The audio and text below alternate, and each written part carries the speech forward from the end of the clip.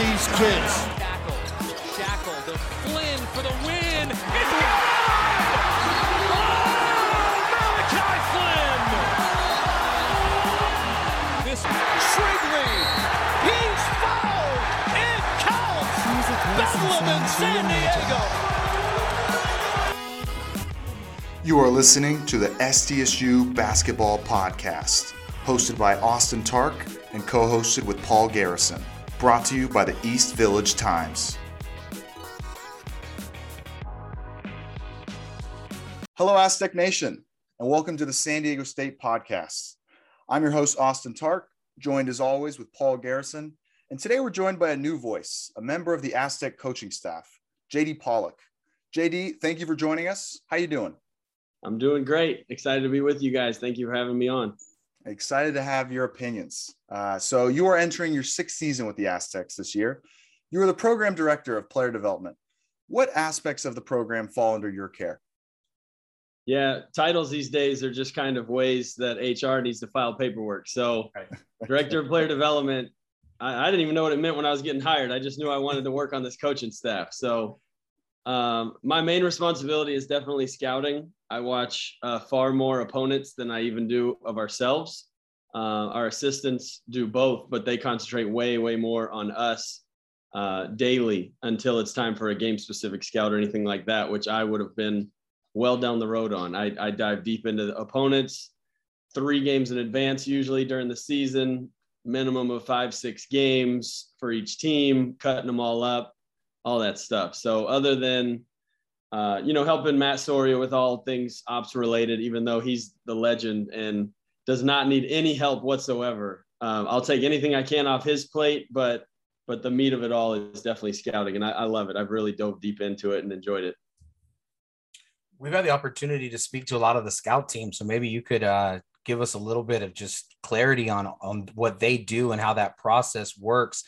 From what we understand, you get that tape, and then you will kind of give assignments about which players kind of physically match up. But why don't you take it from there, man? What is that process of getting the Aztecs ready for their next opponent?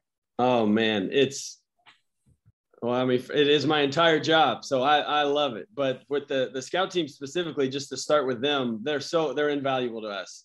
We've had such a good scout team over my 6 years here. And I mean, starting with even, Tim Shelton, when he was still an assistant, he was still anchoring the defense.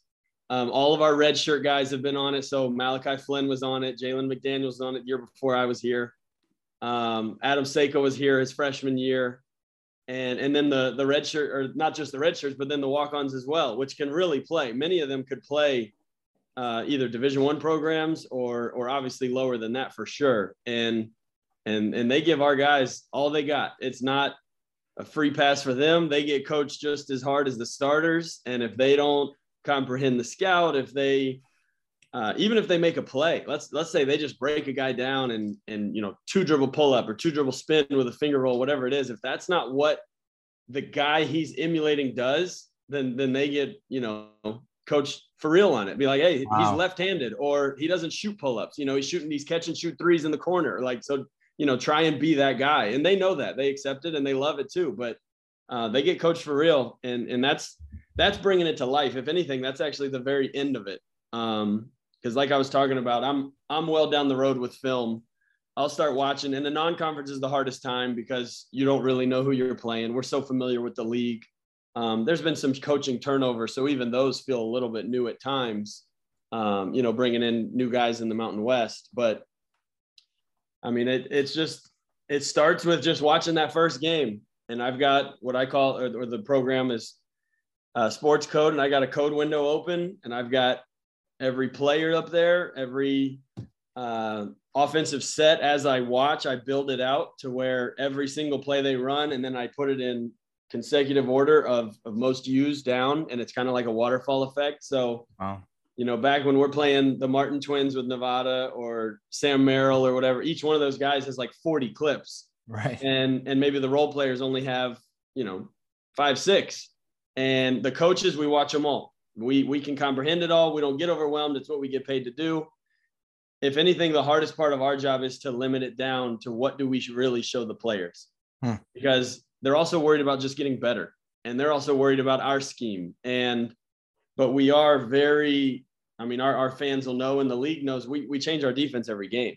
You know, Right. We have our base and we have our foundation, but that's actually why I love my job so much here is other places I've coached. It doesn't matter if we're playing the Lakers, we're doing the exact same defense, which is not a bad philosophy. That's just like, we're going to impose our will. It doesn't matter where the screen is. We're hedging it. We're going to sprint back, pinch the blocks, and then we'll get back out to shooters. And that was every game, no matter what. And here, I mean, we've got terminology for everything. We've got, you know, we can switch it. We can flat hedge it. We can get through. We can black it, which is ice it on the wings. We can left it in the middle. And I don't think we're quite to the NBA level because every single guy in the NBA basically has his own scout. You know, like if you played the Clippers, Reggie Jackson is not guarded the same way as Paul George. And neither do we, but we still have a base. Like we're in through or we're in black and all these terms. And, you know, it just, the guys, that's the key to our thing is the guys really comprehend it. They really accept it. They don't want to say like, oh, well, this is too much, or, oh, that's not what we did last game, my bad. Like they know that's what makes it elite and makes it special. And so as we build it out, whether it's the sets or the players, you know, you slowly comprehend it. And so the guys, we haven't done paper scouts even here. You know, other places there's this 10, 12, 15 page booklet for a paper scout, and you still watch film, but the guys are supposed to read it. And that's where a lot of the information comes from, because the assistants spend hours typing it up, whether it's statistics or habits or just keys to winning or offensive keys, whatever it is, real things. And here, I don't care if you call Jeremy Hemsley up right now, Trey Kell right now, and ask them, how do we guard Utah State? They'll tell you. And it's by nothing but film. Is we just watch a ton of film every day before practice. We just get some clips. We might even run back in there right after practice for 10 more minutes. Just show tendencies, ball screen sets, it doesn't matter. And by the time we play, like, they know the scout and they didn't need to read a thing on it. They just watch that film. So that I think it works. I think they comprehend it. And that's our main goal, is it doesn't matter what we know. They need to be confident and comfortable out there and playing instinctively. And that's when they're special.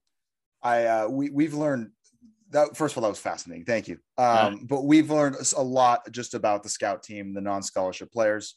And we know that how hard they're going in practice, and the fact that these guys can ball. You mentioned that.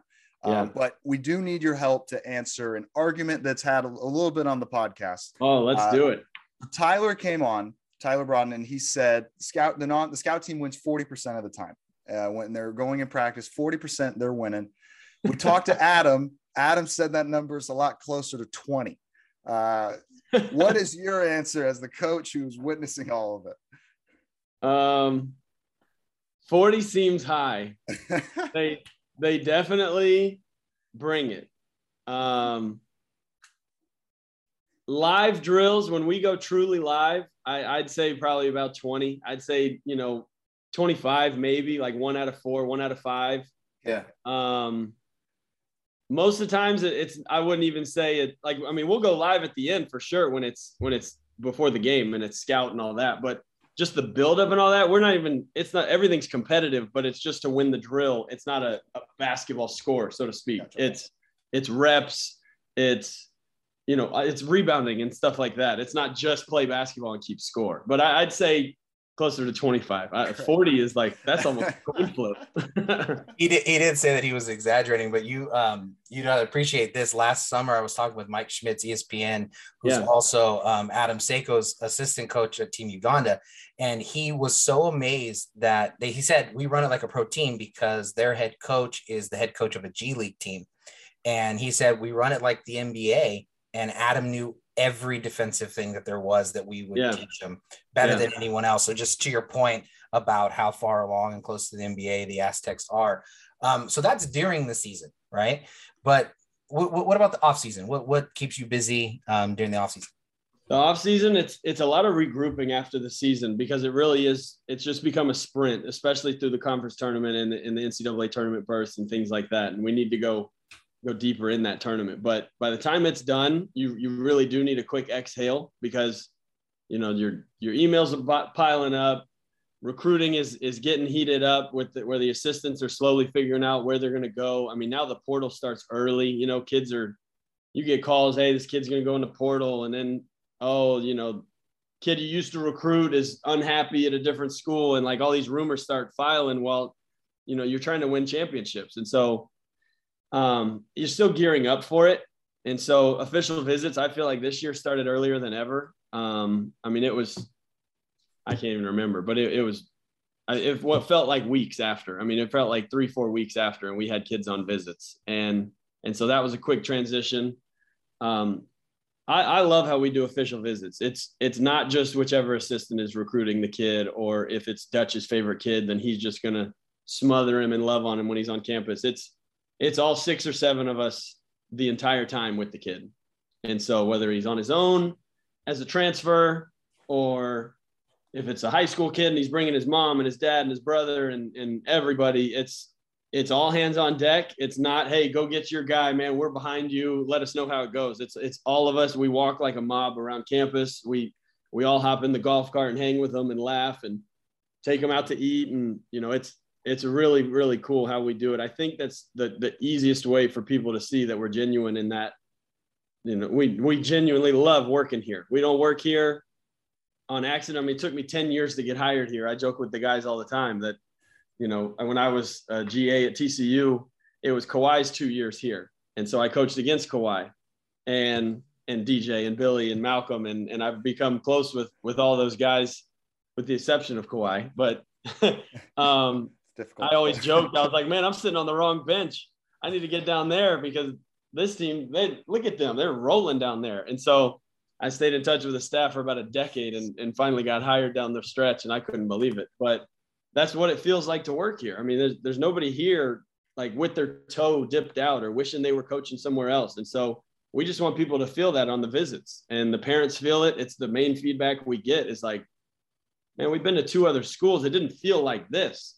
And it doesn't even mean you get them all. It just means they're comfortable here. They know that you're real. They know, Dutch's big selling point is at this level, the level we've come to and the level we recruit against, everybody's got a version of the Jam Center. Now we think it's better because, the NBA teams love it and we're in San Diego and it's an amazing facility. But all these high majors have a version of the Jam Center. They all have beautiful arenas, but Dutch's line is it's the people, that's who you're really committing to. You're good enough to where no matter where you go, you have a good choice. You have a good option, but you're really committing to that staff. That's who your parents are trusting you with. That's who you're trusting your basketball future with. And that's what we're selling. We're not selling Viejas or the Jam or anything like that. We're selling our credit score and our credibility through the years, and it's real. So sometimes you get them and sometimes you don't, but at least they leave knowing what it was and that it'd be a good option for them. And that's why so many tremendous transfers have joined this school. So tell us, you mentioned before, well, first off season starts early. You're busy all off season. You mentioned in June, you're dealing with camps. Tell us, how is the SDSU summer basketball camp going? What players are helping out? Yeah, camp was a lot of fun because we didn't get to do it the last 2 years. And so I was looking back at the early camp photos. I think it was a little bit larger. We were up closer to maybe 100 kids. And team camp used to be up in the 80s and the 90s with the high school teams coming in. But we had the ARC still as well. And with them redoing that, we lost all 4 courts. So we went from 8 courts to 4.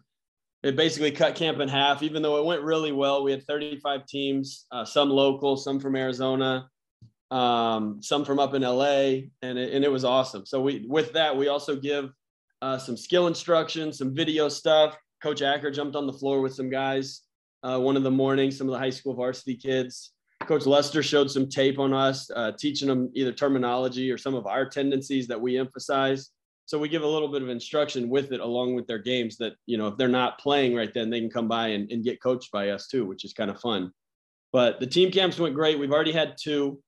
That's it for the summer on those. A lot of return coaches. It was cool to see some of their freshmen as juniors and seniors because there's just been this gap that we've seen years ago. The coaches were excited to get the kids back out. They hadn't been able to get on campuses the last couple summers. And then this past week, we had our first kids individual camp and it was like 70 kids. We didn't keep our high school version. The 9th, 10th, 11th, a couple 12th graders trickle in, but they've been busy with their high schools. So we got rid of the high school division, and it was awesome. So the 7th and 8th graders were the largest group. We've got one more camp, August 1st through the 4th, that we'll run back. It'll be the exact same camp, relatively speaking. We like the way we teach true fundamentals. It's not just games to occupy time, like we're really in there coaching. We're losing our voices, and not because they're out of line, because we're really coaching them. And the players we had help this time was Keyshawn Johnson and Lamont Butler. Were there all day, every day, which was really cool, because the longer you're there, the more consistent the kids get with you, as opposed to like, when's Lamont coming back? And, just all day long wondering if they're going to get to get coached by him in the afternoon. Adam Seiko helped a little bit. Our GA, Ali Tavakal, helped the whole time. And then we ended up having some women's players come over. We had Megan, Asia, Kim, and they were a ton of help. And that was kind of a cool element, because they usually have their own camps going. But since the women's staff didn't throw camps this summer, they were able to come over and help us out. And then we'll have them back in August too. So had the usual championships, had knockout, dribble tag, hot shot, those type fun things, and then a 5-on-5 thing at the end. But it really is about the skill work and just falling in love with the game. That's all we're preaching to them, is just hopefully you're not here because your parents made you. Hopefully you like basketball. And I mean, there's a little bit of both. It's camp, Yep. I did it when I was 12, and Yeah. I loved it more than anything. I still have, I think Jamal Franklin and Tim Shelton signed my shoes. I still got those shoes. Exactly. It's a such special good time. experience. No, it Yep. really is. I have that same soft spot. It doesn't fade. Every year it comes back. Like, of course, my first thought is like, oh Lord, camp, like it's a lot, but I have those same memories. I went to Georgia Tech camp growing up because I'm from Atlanta. I did the overnight camp there. I hung with Bobby Crimmins every summer. Drew Barry was there, and Matt Harpring was there, like all the guys from my childhood. And you don't forget those memories, because those memories stay at that age. And so I know what these players mean to these campers, and our players do an incredible job. I mean, they were getting lifted up by Keyshawn. They're laughing. They feel like he's their best friend now, and they're going to come to the games and see Showtime in the sky, and they're going to be like, that's Keyshawn, like that's my guy, as opposed to just being a fan. It's a real connection. So camp is a special time if you let it be. So, I mean, tell us a little bit more about your youth, man. You played collegiately at Berry College in Rome, Georgia, where you were third nationally in steals for the whole entire NAIA. Played 2 seasons at Kennesaw State. How did that shape you? Those playing times, those playing days, how did that shape you as a coach? Those are everything. I mean, I guess you could even still say like same type thoughts as camp. Like that was the dream. The dream was playing Division I basketball. I wasn't ready out of high school. I was 6'2", like 150. I mean, and I thought I could play, and I kind of could play, but I was like a little boy, and so it's the same type thing as we see high school kids come out now. There's good players at our team camp. They're just not physically, they're not going to guard Lamont Butler and Matt Bradley. It doesn't mean they're not good. Right. And that was me. I knew skill wise I could play. I could shoot. I had a good IQ. I could not guard those guys. And so really I used NAIA without knowing it as a junior college. I didn't plan on it there. I thought I was going to go there and graduate from there. But I grew 2 more inches in college. I got up to like 185. And now all of a sudden I'm like 6'4.5", 185, and still a point guard. And now all of a sudden nobody's calling me little anymore. I have great size as a PG. And it's like, right. Dang, like he's got length. He can guard the ball. Because like you mentioned on the steals, that was a lot of instincts. And I played since I was in preschool. I had an older brother and I lived on the floor. And, I think the guys that pick the game up later, as athletic or talented as they are, they lack those instincts. And so if you just live on the floor from when you're 4 years old all the way through college, I knew the pass was going before they threw it. And my teammates used to joke with me, like when I got a steal, I'd smile in the middle of the game. And they'd be like, this freaking guy, man, he's dribbling down the court smiling because it's like, got one. And that was my thing. Like if I could score 40, I'm sure I wouldn't have cared, but that was my thing, So, but yeah, even being third, I got a grudge. The guys, I think if I remember right, they got first and second, played like 13 games or something, and they had like a high average. And I'm like, Man, I played 35 games, kept my average over 3. And of course, because I'm not Division I at the time, I'm comparing it to D1, and it was Rondo's year. And so I technically averaged the same as him. We each had like 90 or 95 steals in the year. So Rondo's a Hall of Famer and all this stuff. Yet here I am, 6'2", like, man, I was getting as many steals as Rondo. So I enjoyed that assignment, though, as a defensive guy. I took it every night, and that didn't change when I got to Kennesaw. I wanted to guard the other team's best player. And offensively, I could catch and shoot. I could get in the paint and distribute, but I wasn't a pure scorer by any means. I just facilitated, and I guess I was an extension of the coach, and I liked that. So I didn't know I was going to coach my whole life. When I redshirted from transferring, I went to go get suits with my dad. And as we pulled up, and he's like, you're going to be like a coach this year. Like, you're going to be in a suit as a red shirt transfer sitting out this year. He's like, you should maybe coach. And that was the first, and he coached me my whole life, like childhood and all that stuff. But at that level, one, I'm excited to be at Division I. And then all of a sudden he says, like, you should think about coaching. And it just never left, which he probably regrets now, because I've not been back to Atlanta since I left for grad school. And I don't think that was his original plan. But I've had an unbelievable, I think I'm going into year 14. And that was the day, I still remember the moment when coach implanted in my head. And I was like, I think that's what I'm going to try and do. And that was long before my injury. I got hurt my senior year. Just like you hear about in stories and everything, you don't know your last game. And knee just blew out, and it wasn't season ending. It was career ending. I have no cartilage in one of my knees, and it just can't handle the daily wear and tear and the daily competing with pounding. And so I can run and I can clown around and play, and I don't have any pain. But if I were to really get it every day, which can't anymore at 36, but years ago, right, it just wouldn't have been able to hold up. So it was one of those freak things that it didn't just end my senior year. The doctor said, like, I can't believe I'm saying this, but like, you're done. And I don't mean it, Kennesaw. And I said, I was a mess after that. So I've always felt like I had a little bit of unfinished business with the game after that. Things are changing with the family now. That's unbelievable. I got an almost 2-year-old girl, Paisley, and a 5-month-old boy, Peyton. I can't believe it. It's the coolest thing ever. It happened fast. I mean, COVID made everything fast, but they're both technically COVID babies. And yeah, I mean, life comes at you fast, and I'm in heaven, but priorities do change. So I love my job, and that's kind of how I got to here from playing anyway. The coaching stops along the way were all incredible too. But yep, that's why we're definitely going to ask you about your kids, because we know how much of a father you are and how much you love being a dad. But so 14 years you've said you've taken up coaching GA, TCU, and then coaching experiences Central Arizona College and Cal State Bakersfield. What did those experience, all those come together? What did that give you that you took to SDSU? Yeah, that's really where I start with, like, our managers and our GAs, because they're not playing, but they're wanting the same thing. How do I get started? And that's every young coach's thing. Like, how do you get in the door? And you really do need a favor at some point in time. You need to impress somebody as just a young man or young woman and have them put their name on you. And so mine, after TCU, my college assistant coach, Shay Roth, who's over at Cannon in North Carolina, a prep school over there, killing it.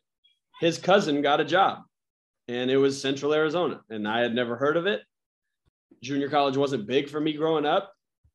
And he said, if you don't have anything lined up, he's a great dude. I think you can get it. I think you're ready for it, because you've been at TCU, you learned enough as a GA to at least get started.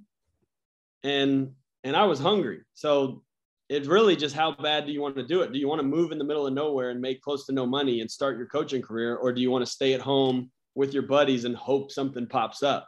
And I was all in. My dad's like, you're crazy. You're going to move out to Casa Grande, Arizona for $18,000, and you're telling me you're going to live on it. And I was like, hell yeah. Like, that's exactly what the plan is. And so, but it's JUCO, like the head coach is like, you can move in with me. It'll be $500 a month for rent, flat rate, like, you're not going to pay anything else. And you just make it work, because you don't have a family or a wife or anything at the time. And so I wasn't quite engaged yet. Irene had just flown the same day I moved to Arizona, I dropped her off at the airport to fly to Switzerland and play overseas professionally. So she went to Switzerland. I went to Casa Grande, and we were apart for 9 months, and we'd only been dating for 7 months. But like, you know, I knew I was good to go. So I was just hoping she was good to go, because I wasn't, I was not on the market. And that was the beginning. Is he would give me some good assignments. He really helped me a lot early on. Is he's like, I need 5 names by the end of the day as potential point guards. And it didn't matter if we could get them or not. He wanted me to start digging. He wanted me to work the phones. And I think those really helped, because I'm coming up with all types of names that aren't going to come. But, you know, I just began my learning, and we ended up killing it. He had a good recruiting class in right before I got there with a bunch of dudes from Seattle, Devon Pickett, Dejuan Newton, Glenn Brooks, dudes, all Division I players out of Seattle. And that was the core of our group. We won big, had a couple guys become an All-American and other Division I players. So they moved on. And then the head coach got Midland, and that's when I got bumped up. So I'd only been there for 2 years.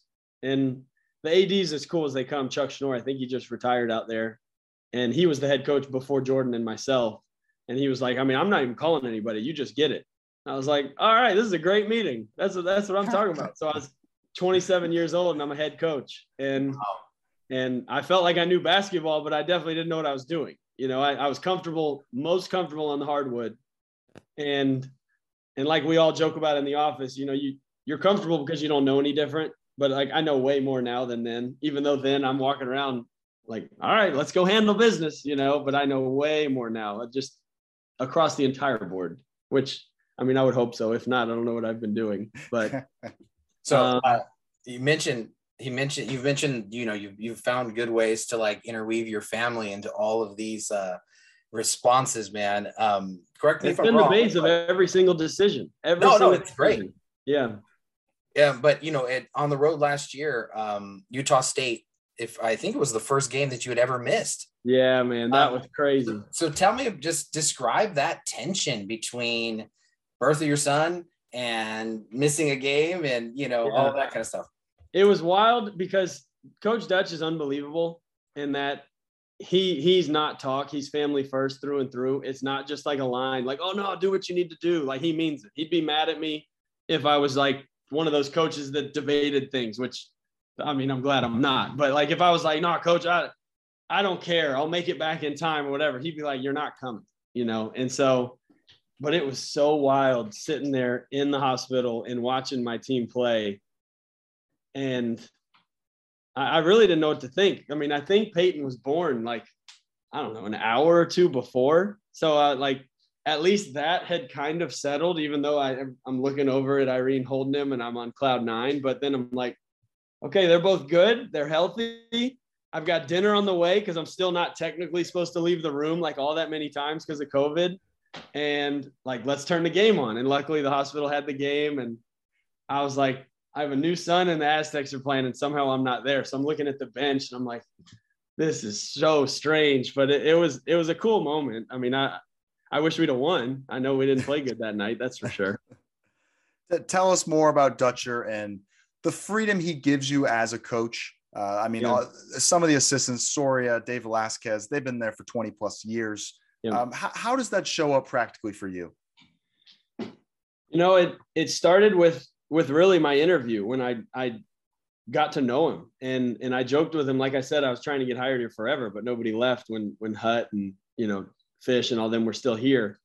And I knew everybody on staff except for Coach Dutch. So I know the staff was kind of working for me behind the scenes to be like, at least talk to him, at least give him a chance, because it's hard. It's the Aztec family. And there were guys that had Aztec blood trying to get in. And Jay Morris had just taken it, but gotten a good opportunity up at San Jose State that, you know, you have to take. And I sat down with Coach Dutch and I said, okay, well, I think I'm going about this backwards because I know everybody on staff except for you, and you're making the decision. So nice to meet you finally. And like, here we go type thing. And so he said it from then. He's like, I don't hire people to fully groom them and like make them be like us. Like, I'm hiring you because you've done some stuff. You know, I'm hiring you because my staff loves you. Or not, he wasn't saying hiring. Like, I would hire you because of these things. And he's like, I don't need you to come in and be a yes man. I don't need you to come in and say what you think I want you to hear or what I want to hear. Like he means that. He wants an opinion in the meetings from every single person. And sometimes that even goes down to our GA, and he'll go around the room and he'll ask, like, what do you think? You're not just here to look at me or to look at Dave and Ack and now Luster. And, you know, we've had great coaches from Rod and J-Mo and Hut and Tim. And like, these are real basketball dudes. So it's not just come in here and like fold your hands and be like, man, I like his opinion. Oh, I like his. Like, you're going to get called on too. So like the credibility is instant, you know, like you're not here as a favor. And so he made that loud and clear. He said, everybody's got an opinion and I want to hear it. And so, and at the end of the day, he makes his decision. Like he knows he's going to make the call, but that's coaching philosophy. That's his personality more so than anything. Is it's a respectful, open environment. And then as a man, it's his family, you know, like he always talks about, he's lived in the same home since Fisher hired him in Rancho Bernardo, and he's raised his girls there. And Jan's incredible. You know, I mean, Dutch is, I mess with him a little bit. Like he's the most normal guy that's a head coach that I think you'll ever meet. Cause I think head coaches slowly lose their mind, and like they've been assistants for like 10, 15, 20 years. And all of a sudden they walk into a gym as a head coach and they're like, where's court one? You know, it's like they can't think anymore out of nowhere. And Dutch is like the most regular guy of all time. Like he's just a regular family man that knows more basketball than anybody I've ever met. And he'll forget more than I'll ever learn because of the things he's gone through and the ball he's been around with his national championships. And I mean, his basketball mind is like a museum. Like he talks about Glenn Rice like it's yesterday. And he's like, that's the baddest man he's ever seen. Like Glenn Rice walks on water to Coach Dutch. So it's really cool. I'm super fortunate being from Atlanta, somehow getting into this Aztec family. And, you know, you hope you know what it is beforehand, but like when you go into jobs, nobody knows what that job is until you get there. And so I had talked to Tim and Dave and Hut, and they're like, man, like, this is it. This is it. So I remember I showed up like the first day of work at like 6:30 or 7. And I don't have a key or anything. And I'm just sitting in the lobby. Like, I mean, the door's locked. So I call the guys, and they're like, I mean, we'll be in there at 8:30 or 9, but you're on your own for about an hour or so. And I mean, of course, it's like the middle of July. There's nothing going on. Right. It's not like it's before a game. And they're like, yeah, we'll see you in a little while because we ain't coming in at 6:30 in July. So it's, you know, the credit score's there to where we know what we're good at, and we just try and grow on that. Now, this past August, man, something really unique from you. When JD Luster was hired, you went public with the fact that you wanted the job, but you didn't, you know, quote, get the promotion at work. Yeah. I think a lot of people really appreciated getting to hear directly from you, because honestly, that kind of honesty in this business, it's rare. And so it becomes really refreshing. But could you just tell us, like, why was it important for you to, you know, write that letter and then for you to be able to post that to social media? Yeah, it was, you know, I heard both ends of it. I had mentors tell me they thought it was an awful idea. And I had guys tell me exactly what you just said. Like, dude, that's incredible. Like you're going to help a lot of people with that. And I think I was okay with it. You know, it wasn't like the easiest thing to write or anything like that, but you know, I am a coach, like through and through. So I felt like I was coaching while writing that, coaching people I don't know, coaching people. I had NAIA coaches in random states DMing me saying like, man, like I'm gonna work because of that. Like, I appreciate that. And so obviously on my end, like there was no ill will towards anybody. You know, I'm fortunate to be here from Coach Dutch hiring me from the jump. And like I said, I was passed over at jobs at Cal State Bakersfield when I was the ops guy and wanted to move up there. So like that, I get that part of this job, you know, and I'm at a level where I expected to be competitive, not a handout.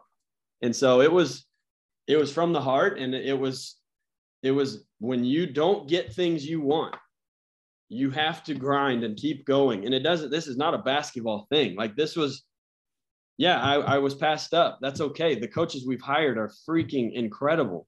It's not like we're hiring buddies or favors or anything like that. I mean, we're hiring the next best assistants on the entire West Coast, you know? So I mean, we lost Rod Palmer to UCLA. We lose Jay Morris to USC, and Justin Hudson's a head coach. I mean, give me a break. So JD Lester's unbelievable. Chris Acker's unbelievable. And I'm okay with that. Like, I don't lose sleep over that. Like, I'm going head to head and doing my best with what's the best coaches in the West Coast and in the nation, really, for that matter. And so it was one of those moments where, like, yeah, I was disappointed. That's okay. But like, get back after it, you know, that you give yourself 24 hours, give yourself 48 hours, whatever it was, you know, it was a big opportunity that didn't end up coming to light. Like, look at what you have. I say it jokingly all the time. I think I'm the luckiest man in the world with somehow coaching at San Diego State from Atlanta, Georgia, when I started at NAIA and walked on to Kennesaw State and somehow earned a scholarship, and I'm coaching at San Diego State. Like, that doesn't link in my head. And yet it's happened. And so, yeah, like, literally just get over it. You know, you didn't get something you wanted very badly, something you worked hard for. That's okay.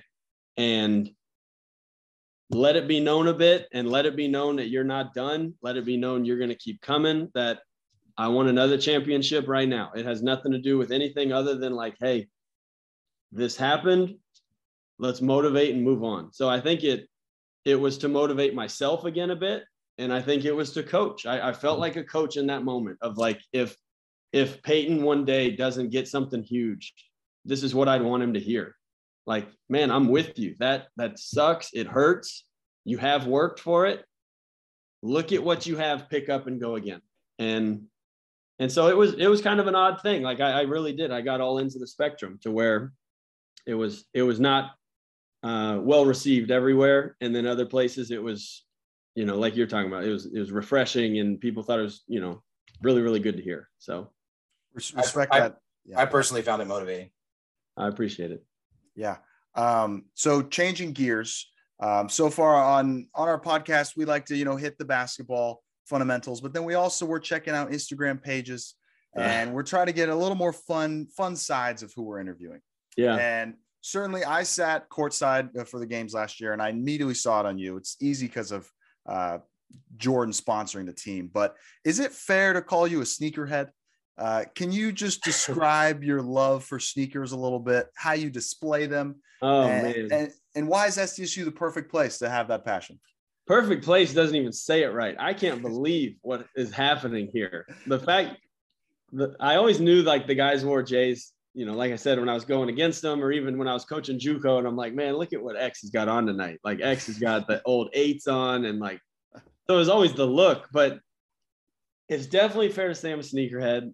I think I'm a sneakerhead on a budget, but I definitely am. So I have a rule now where in order to get a pair, I have to sell a pair.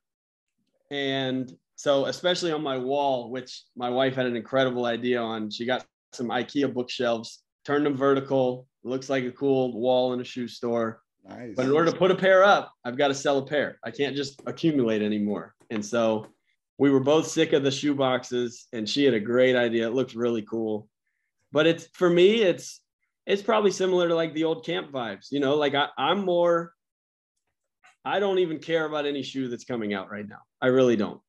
And I've been like that before this retro wave. When I was engaged to Irene, I said, I don't really care what the wedding looks like or anything like that. Can I wear my Concord 11s in it? And so I got married in my Concords, and that was the first question I asked when it came to the wedding, not to us, but to the wedding itself. And that was before, you know, you go get ice cream and people are wearing Concords like that. Everybody's got them on now. But right. That I had a silver tux with the satin down the side, and I had my Concord 11s on, and I felt like you could not touch me that night. But right now I'm chasing 90s, like Air Max, old pennies, old Garnets, old Pippins, Gary Paytons. I just got a pair of GPs with the buckle on the side. There you go. And so, I mean, Jordans is always its own category. Like, there's no bad pair of Jordans that are, you know, the throwback 90s. But I sold a couple pair of high top ones that were worth more than what they are to me. So I got the money from those, and that's how I got a new pair. I got new 96 Air Max and a new pair of Gary Paytons. So just stuff like when I was little that I wore, that I remember vividly opening for my 10th birthday. You know, I remember opening pennies at Christmas. And then that was my brother and I's thing, was every Christmas we'd get one pair of basketball shoes.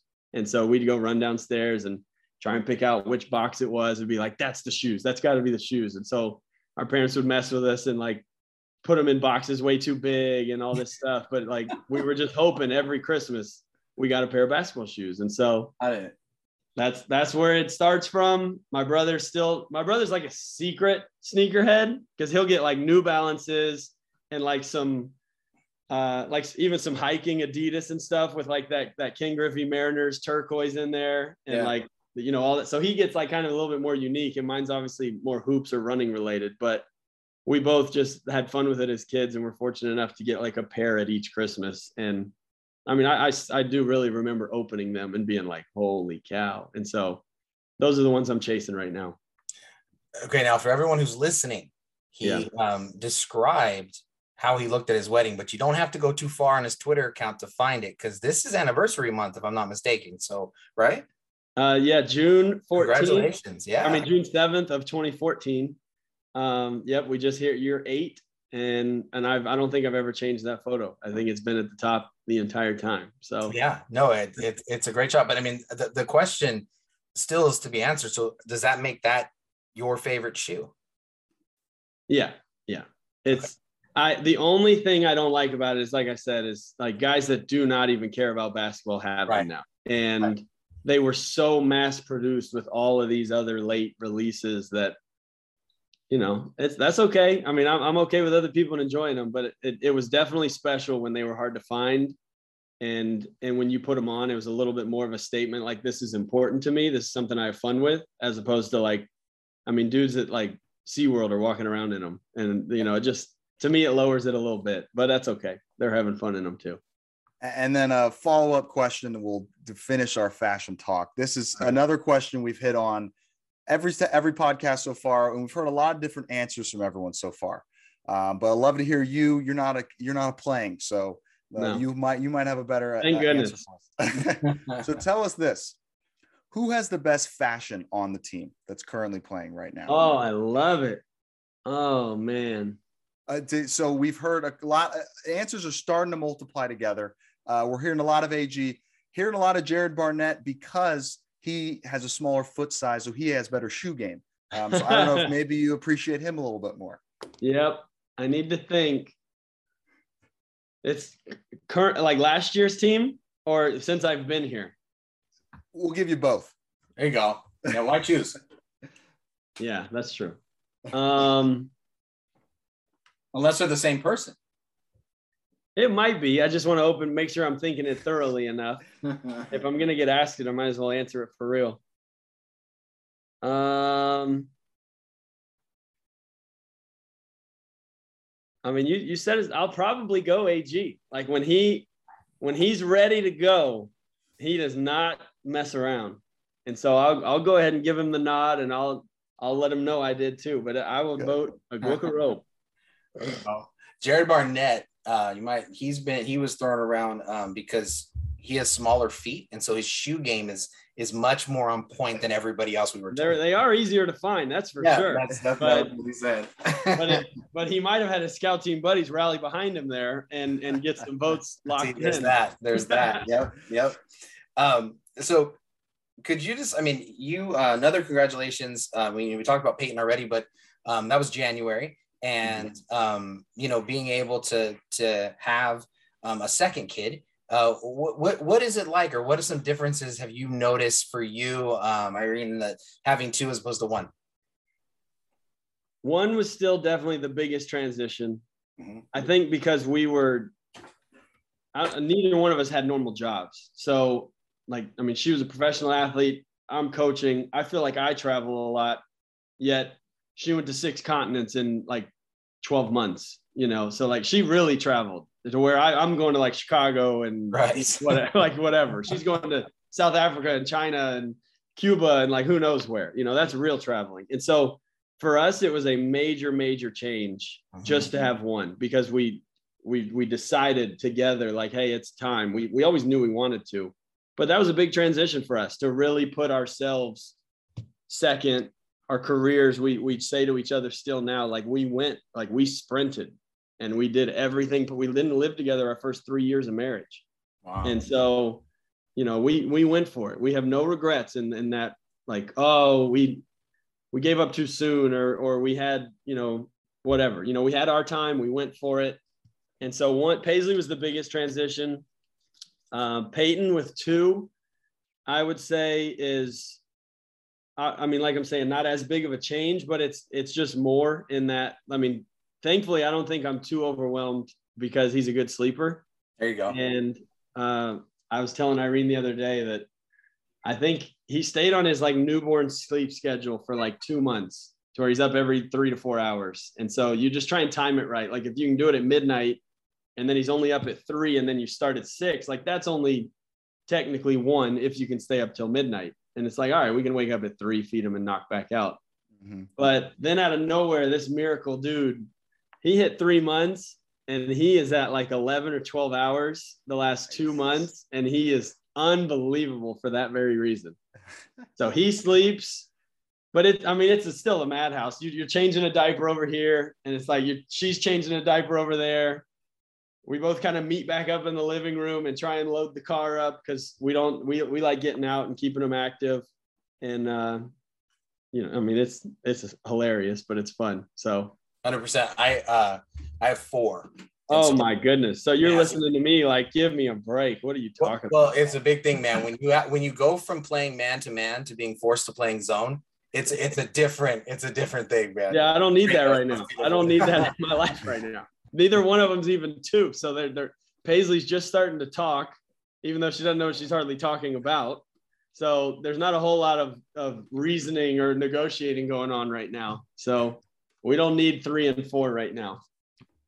Well, JD, we're entering our final question for you. Thank you so much for your answers so far. You are giving us incredible information. I think fans are going to love this.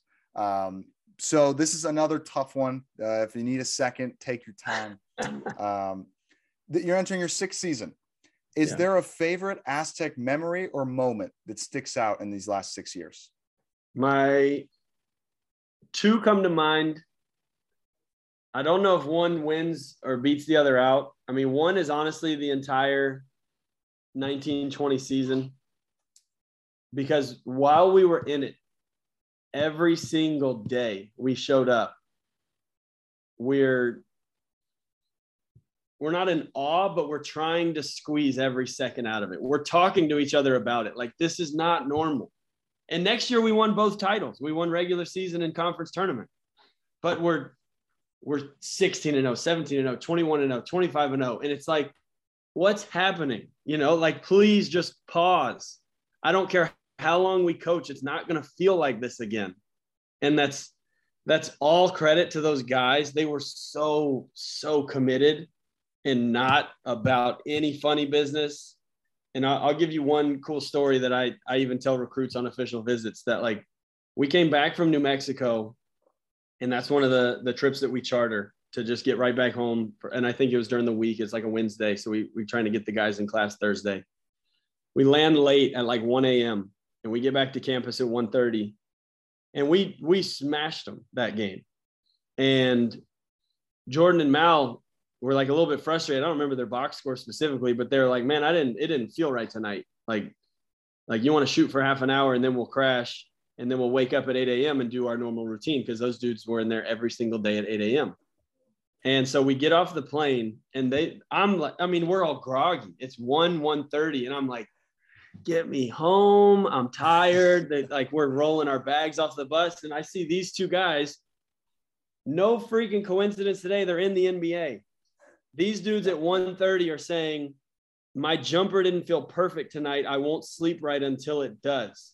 And they went and shot for like 30 minutes. To them, it was nothing. Like, let's just shoot for like half hour and then we'll go to sleep, start our day tomorrow, and we'll feel good.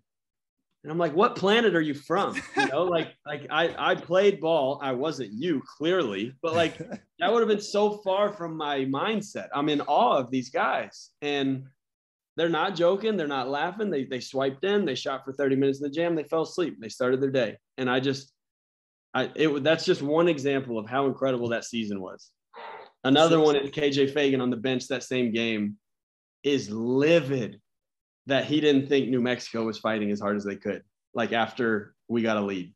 He's in the timeout going like, man, we came here for a fight. We came here for a dog fight. And he was mad that he didn't think they were going toe-to-toe with him. And I'm just sitting here in the timeout like this. I got chills. I'm like, this is incredible. Listen to this guy. He wanted it harder. Like, he wanted these guys to go bucket for bucket with him. And it was an incredible group. Everybody that even barely touched that group or saw him one game knew how special that group was. And there were moments across the board. There's moments when all 5, 6 guys, I mean, Matt Mitchell's the player of the year the next year, and Dutch couldn't start him because Jordan was starting after Matt's minor knee thing. And you're 15-0, you can't change it. And so Matt, being the stud killer he is like, all right, like, let's roll, like, and Matt was killing. Every time he came in, Matt got to work. And so it would just be possessions where it was like Mal, KJ, Matt, Jordan, Yanni, Nate. And it's like, who are they going to guard? It would come in waves. And so obviously Nate going down, changed the year a bit. And Yanni, really, he shined in a different way, like he got to be an inside out threat and really showed his mobility and versatility. And, we were different defensively. We weren't as shot blocking oriented. We were faster and quicker, but I mean, Nate's the best defender in the country. So like, it's not like we got better defensively. We changed. But we were Final Four good. I'll go to my grave saying it. We were like, we play Iowa and Vegas and we're as big as them when Yanni and Nate are on the floor. And that's crazy. Like, Iowa's huge, they have Garza. And I think we held him to like 7 or 9 points. Like we were real. And so that whole season, there's so many stories to answer your question. Yep. But then my first one is just the first title is the year when Dutch's first year, it's the old staff. And to me, winning that one when Trey just dominated in the final was the culmination of whatever my coaching career was up until that point. Was like, this is why I came. This is why I wanted to be here. Is like, and we were winning championships at Cal State Bakersfield, like those were those moments before that moment. And so, but it just was accumulation of all of Irene and I not living together, of working to get to my dream school. And then all of a sudden we win the title my first year when we weren't supposed to. We had a lot of talent, but it wasn't, quite smooth yet. And we win it. And I think Tim Shelton came up running to me and he goes, "This is why you came." And I'm like, yes, it is. So like that was a special moment. It was just to kick things off that first conference tournament. And we've been trying to keep it rolling. Can I just say, as someone, I just graduated in last month, you are inspiring for just the path that you've gone on. And the fact that you still appreciate your milestones and accomplishments, every one by one of them. Awesome. Yeah. Thank you so much. Yeah. This story was incredible. By the way, pretty much everyone has mentioned the 2019-2020 season as their favorite moment. Yeah, I mean, come on. Seiko even, he said it was his favorite, but he was too disappointed to really talk about it because he's still. I don't know how they do. I remember begging to nobody in the room saying, just delay it. Yep. Don't cancel it. Just delay. I don't care if you delay it 3 months, 6 months. Like, let's just use that word. And then we go freaking 2 more years of like shutdown stuff. So like, obviously it was what it was, but I can't imagine what they felt. I know what we put into it as a staff, and it's an ounce of what they put into it as players, mentally too, not just their time. And I felt so badly for them. Every one of them is going to crush it in life. Every one of them is rolling on their path right now, and they'll be all right. But that was a crushing moment, man. JD, thank you so much. Hold on. Last one for me, if I may. No, go ahead. So, tell us about this upcoming year's team. Adam kind of went and said, I don't really want to talk about it, but then he started to talk about this year's team with a lot of the same sort of hard workers, people being together, etc. And, he said it would be a sensational year if we lost 5 or fewer games. He says we can have a great year in a lot of other ways, but that would be a great year. He kind of put that mark on it. But just tell us from your perspective, what about this upcoming team and its potential? I've gotten more comfortable with being, I I guess, verbally optimistic about our seasons here. And some of that is because of the success we've had I believe in it, you know? So yeah, I do think we're going to be good this year. I think we have a chance to be special this year. It's all going to come down to chemistry. That's what made the previous couple of years special, was like those dudes loved each other. And we do have new key pieces. We have a core, which is invaluable. They need help. You know, we think we got the help. And I mean, we have it. What he's saying is true. We have guys hitting our managers right now at 6 a.m. Like, can I rebound? And I mean, that's not, I mean, I guess it is abnormal. It's not unheard of, but it's abnormal. And then they're lifting, eating, and then they're trying to come back in at like 11 or noon. And so we're definitely excited. We've seen most of Jaden, you know, last year, just dominating in practice at times.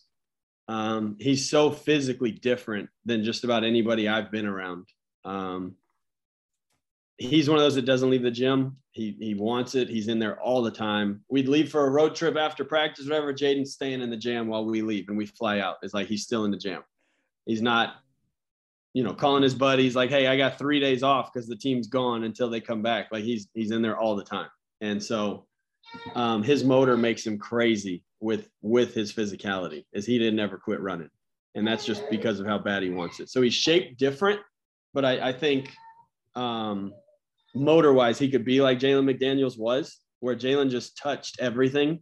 He's not long like that. You know, Jalen's gifted in different ways, but Jaden's gifted like this. So he's going to throw dudes out of the way and go get it. And he's his verticality's out of this world. He's so athletic. He'll be interesting to see where he plugs in, because he's not a 5-man. He's not a 4-man. He's not a wing, but he's a problem. And I see him given our league specifically issues, but he's the type of body that can help when you do go against the Maui field and Stanford and things like that. So Adam saying 5 losses as a coach is one of the scariest things I've ever heard, because we're looking at BYU, Stanford, Maui, and that's 5 in a row right there that are like the hardest games all season. So good for him on feeling that way, I guess. But I mean, we need to play, and Dutch is already saying in the office, we need to be good early. You know, we do like to peak late. We do get better late. We need to be good early this year with the way that the schedule shaped out. And, you know, I mean, we challenged ourselves. I think it's the hardest schedule in potentially the history of the program. I'm not enough of a historian to say that like confidently, but I mean, this schedule's crazy. So we need to be good early. We've got pieces from Darian and Micah and Elijah and Miles and, you know, Jaden coming in. Like, you're not going to get better high school guys than those two. They're spectacularly good for coming out of high school. And I mean, life's hard as a freshman, you know, especially when you have Matt Bradley down there and Nathan Mensah down there. I mean, they're grown men that have won hundreds of games in college. And so it doesn't have anything to do with how good you are. You've got to catch up as fast as possible. And for high school guys, there are not better than those two. So awesome. It's going to be exciting. It'll be cool to see how it shapes up. I think you've excited Aztec fans quite a bit with that last statement, but then this whole podcast altogether. This is why we do we're doing content all summer for this reason. We're trying to get invaluable information like this. So JD, thank you so much for being here, being a part of this podcast. Really, really appreciate this. This was needed. So any final words you want to give Aztec Nation before we head out? No way, man. Just fortunate to be here. I'm just excited to be on staff here. Excited to be living my dream every day. And let's go get some more rings. I like confetti chasing. We do too. Awesome. Thank you, JD. See you guys. Have a good one.